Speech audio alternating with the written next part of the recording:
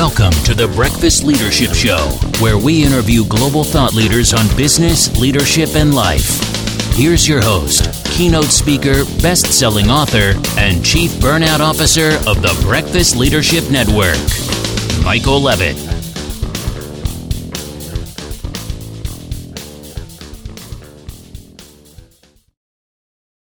Welcome back. I've got William Schimmer on the line. William, how are you?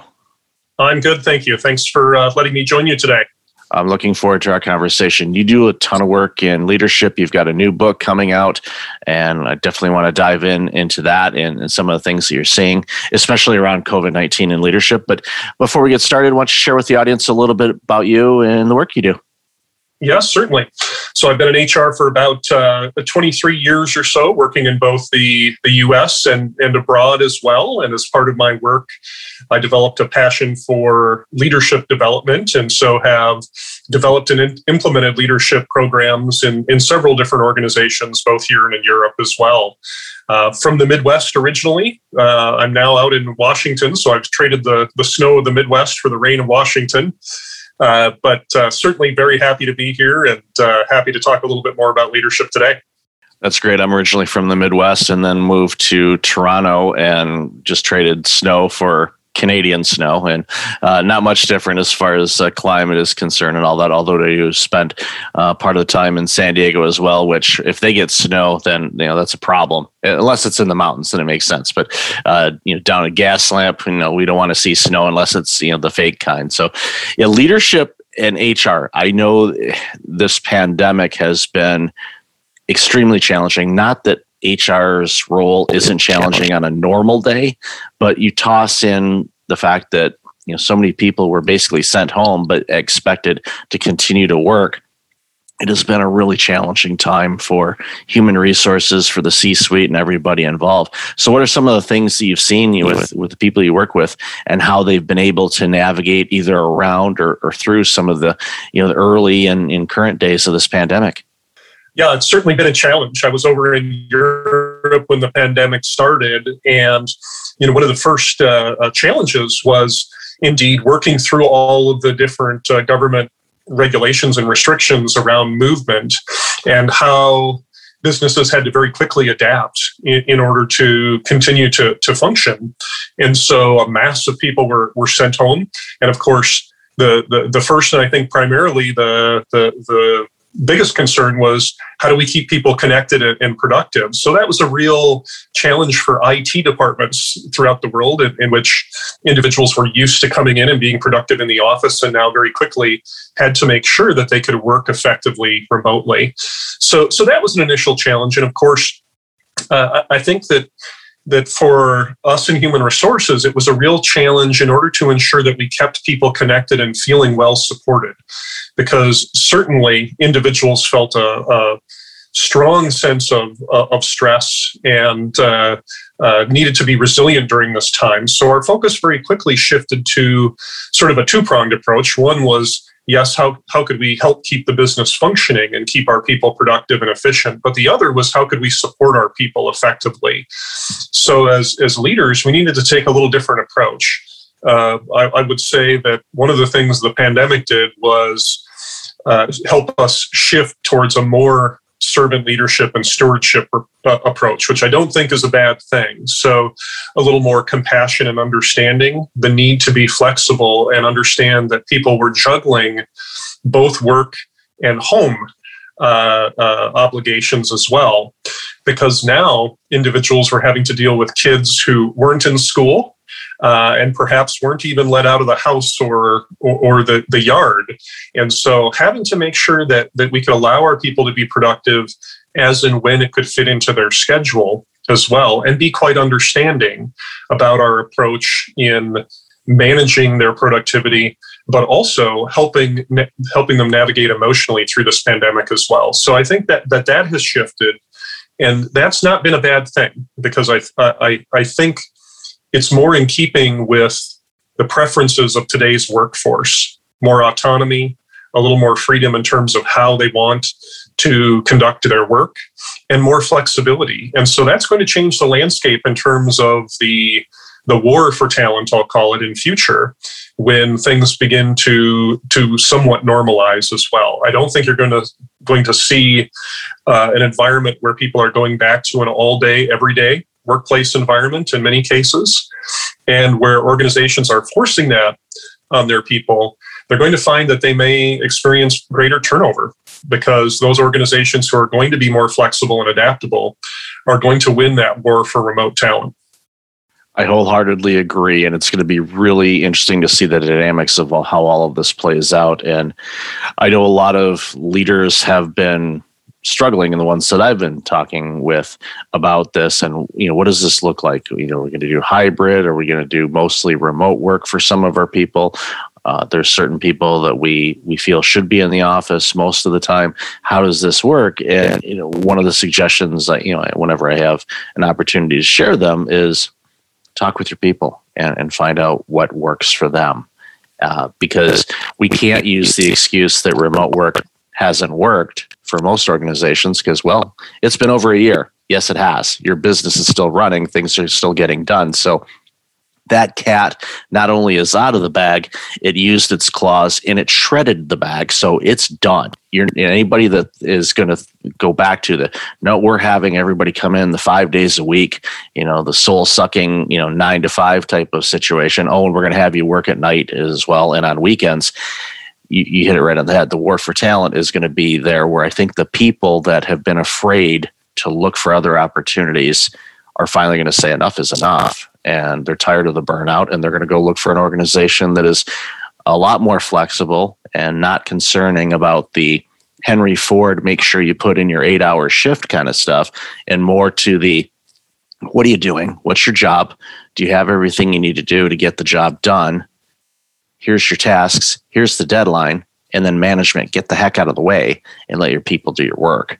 Those organizations are going to be a magnet for talent, and everybody else is going to have to look to those organizations to figure out, okay, what are you doing differently? It's like, well, you're creating a more flexible environment for people, and because that's unfortunately where we're at, or fortunately, depending on how you look at it. We need more flexibility in the workplace because, one, of the dynamics of the working from home and homeschooling and all of that, but also too, and we know this, our generations are getting older, so our parents are getting to the age where there's a lot of people that are now caregivers for their parents. Well, you got to kind of be around, for your parents sometimes, and that would require you being at home. So again, it's going to be really interesting to see how work flows with all of this, and to see how people navigate through all these changes. It is. It certainly is. And I think the harder part of the pandemic, as challenging as it was to switch to remote working, is that switch to having people come back in the office. You have people that emotionally they're not ready, and they may never be willing to fully return to the office. And there's a lot of dialogue in organizations around that. And you have people who certainly don't miss the commute, and they don't miss the expense associated with the commute as well. And so you do hear dialogue coming from employees about that, the fact that they have effectively received a number of unintended benefits, of course, from what has been a horrible situation, but they're not willing to go back to that traditional 5-day a week in the office sort of environment. And the benefits for organizations too is that some of them, of course, are looking at subleasing their offices or getting rid of office space, which will lower fixed costs for them because they can allow people to work from home and perhaps hot desk in smaller office spaces during the week as well. So yes, certainly some benefits that I think have come out of what has been a bad situation, but it's changed the landscape in terms of how leaders are leading. And as you've said, managed by objective. We found that people can do perfectly good work in their slippers in the morning or in the evening, and we're managing by results, not by form. And that's important. And it also gives some creativity and flexibility, because I know that there are certain people that have worked in a 9 to 5 type of environment, but their ability to do greater work, many of them do great work, but even better work than what they're normally able to do, happens after 5 o'clock. Maybe that 6 p.m. to 10 p.m. window for individuals is absolutely amazing. And they haven't been able to work in that environment before. With this pandemic, in many situations they have, and they're like, this is amazing. They wake up at 10 or 11 a.m. and they work later into the evening, and their productivity is great, the quality of the work is better. All of these things are in place, as long as it doesn't dramatically impact the workflow of what everybody else is working on. This is an opportunity to be creative as far as how work is done within organizations in a way that strengthens and retains people, because you know this, retention is a huge challenge for organizations, big and small. And with this war on talent situation that is present and will be even more so, in the coming years, those organizations that have not been historically flexible need to study up on what flexibility looks like, because they're not going to be able to attract the talent that they need. And you may see some big organizations really struggle with this, and it's going to be fully apparent to their clientele and to the public at large. It's like, wow, they've had a big drop off in what they're doing as an organization, and they'll be able to draw the straight line to why that happened. Yes, I think so. I'm sure there's pent-up consumer and business demand that is just waiting to be unleashed when we have this sense of normalcy back. And so those organizations that can retain their workforce and unleash that creativity that they've found through this flexibility and adaptability are going to thrive, and others are certainly going to struggle. And so I think that you are going to see that issue come to the fore. I think the main concern about organizations is how to maintain culture in this sort of environment. And so a hybrid model for some will certainly make sense, because you want to help maintain culture. And there is something potentially lost when you have someone fully remote all day, every day. And so how do you make sure people feel connected to the organization, feel a part of the organization's culture, and included in the culture and in decision making? And so that has led, of course, to different ways for us to connect. And I think few people would have thought that they would be spending the vast majority of their time on video and audio, and we've all become experts in remote technology very quickly. But it's working. How well it's working, of course, is varying based on the organization and how well they're guarding culture and how well they're communicating. But it certainly will be an issue going forward. And that leads me to the next question. And this can go in a lot of different directions. But as leaders, you have to manage change, because that's the only thing that's constant is change. And we know that this world that we are in looks a lot different than it did at the end of 2019. So what can leaders do to manage the changes that have happened, obviously, over the last year and a bit, to the changes that we know are going to play out over the next few months to a few years? What are some things that strong leaders are able to do to be able to manage the changes that need to be made? Yeah, I think that's a great question. I think change management as well is a very understated or underemphasized task in organizations. I think most organizations manage change on a fairly mediocre basis, frankly, and I've been a part of some of those organizations. And so I think one of the things leaders need to realize is that change isn't just a process. It's an emotional journey for people. So oftentimes leaders will treat change like a 10-step, neatly mapped out process, forgetting that people are having to navigate through an emotional journey through change. And that happens at different paces and in different ways for people.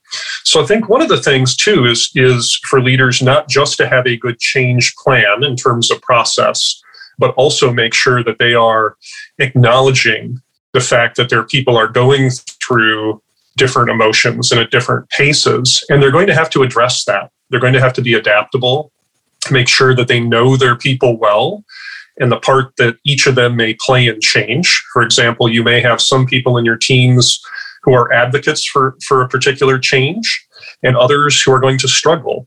and how you're going to deal with those people who struggle and or resist is important. And I think the other thing is acknowledging those sources of resistance.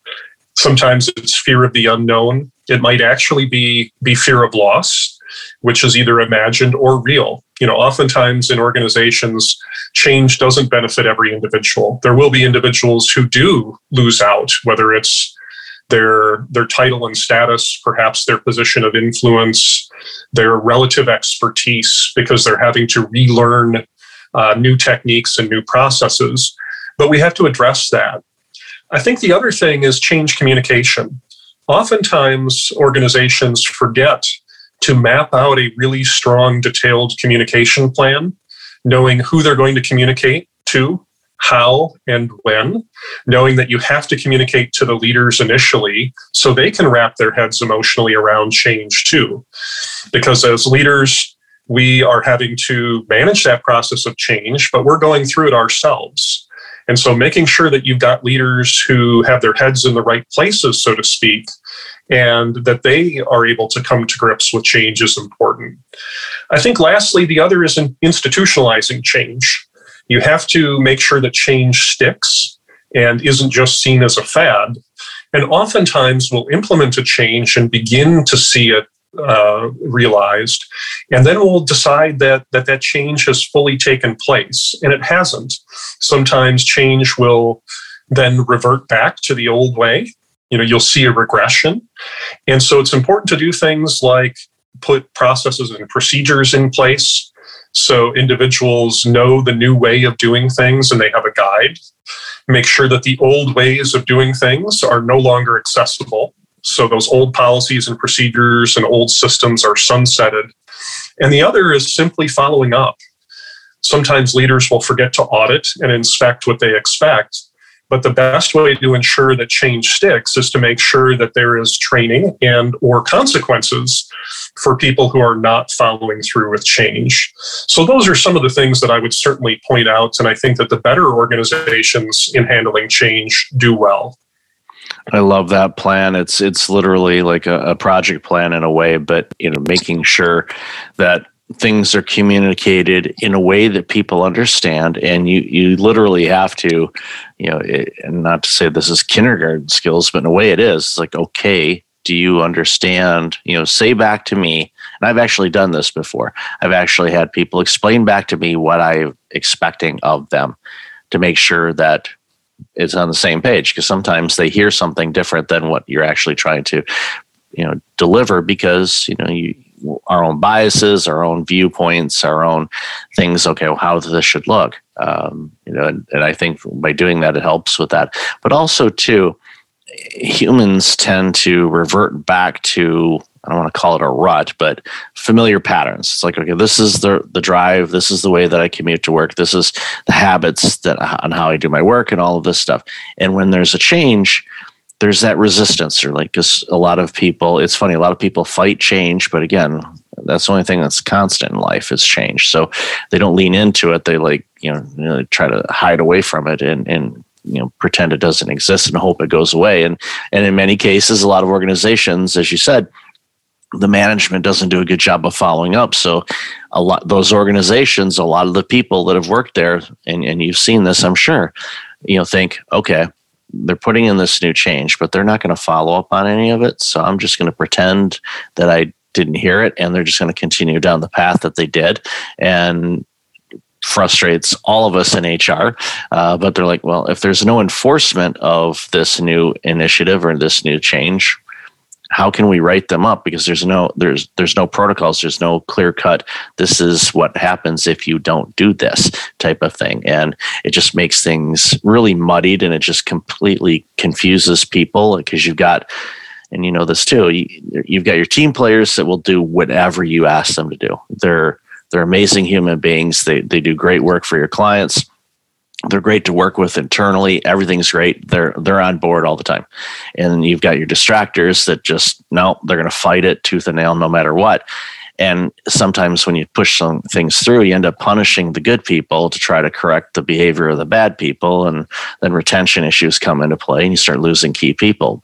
So it's a nonstop saga. And that's why HR is, in my opinion, one of the most underpaid roles on the planet, because you have to deal with humans, both from a leadership standpoint and from your people standpoint, and somehow make it all work. And boy, oh boy, some days it doesn't, no matter what you do. But I think that's great points on everything. So in closing, where do you see things happening? And I know we've alluded to it a few times and talked about it, what the next couple of years are going to look like. But what are some common things you think are going to happen in organizations over the next couple of years, especially as we come out of this pandemic and move into this new world of hybrid or back to the office or remote or whatever flavors people want to use? Yeah, I certainly think that the landscape of the workplace is now changed, and it's not going back. What that will look like for organizations will vary a little, certainly based on industry and the amount of in-person contact that a particular service or industry requires. But I think that's the big thing, is a shift away from 5-day in the office work, a greater reliance on technology, and a shift for organizations and for human resource professionals to have to deal with how do you make sure that you manage performance effectively and maintain culture in an environment that is now increasingly remote. And so over the next 2 years, I think you're going to see a settling process around that. And I've worked in organizations that in past flat out refused the idea of remote working, that have now completely shifted 180 degrees because they realize that they can't afford not to. And I think that that's probably going to be something else, is that we'll see those organizations that are clinging to a very traditional style of working struggling in their respective industries, and perhaps some greater consolidation in industries as well. For instance, in banking in the credit union world, we see that consolidation with banks swallowing up one another already. And those that aren't nimble and aren't able to adapt to remote working are going to struggle. I think the other is this war for talent, certainly, and they go hand in hand. But you're going to see greater remote working, where an organization in New York is going to be very open about the fact that they'll employ people anywhere, and that may not even be the U.S. I worked in an organization prior to coming back to the U.S.